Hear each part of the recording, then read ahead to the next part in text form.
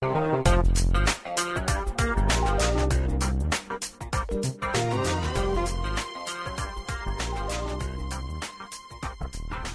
meets with residents. The decision is made to go ahead with the renos and replace the pipes later. Welcome to my audience out there. You are listening to Linda Pinizzato of The Condo Expert.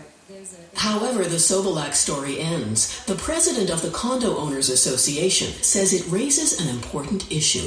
It's like the guy that has a bad roof, and at one side it needs repairing, but they let it go until the following year just to see if it could maybe get another year out of it, that type of thing. But cosmetically, they want it looking pretty. That mentality, honestly, is suicide for a condo building. From politics to plumbing systems, volunteer condo boards are often ill-equipped to deal with the complexities of managing big buildings.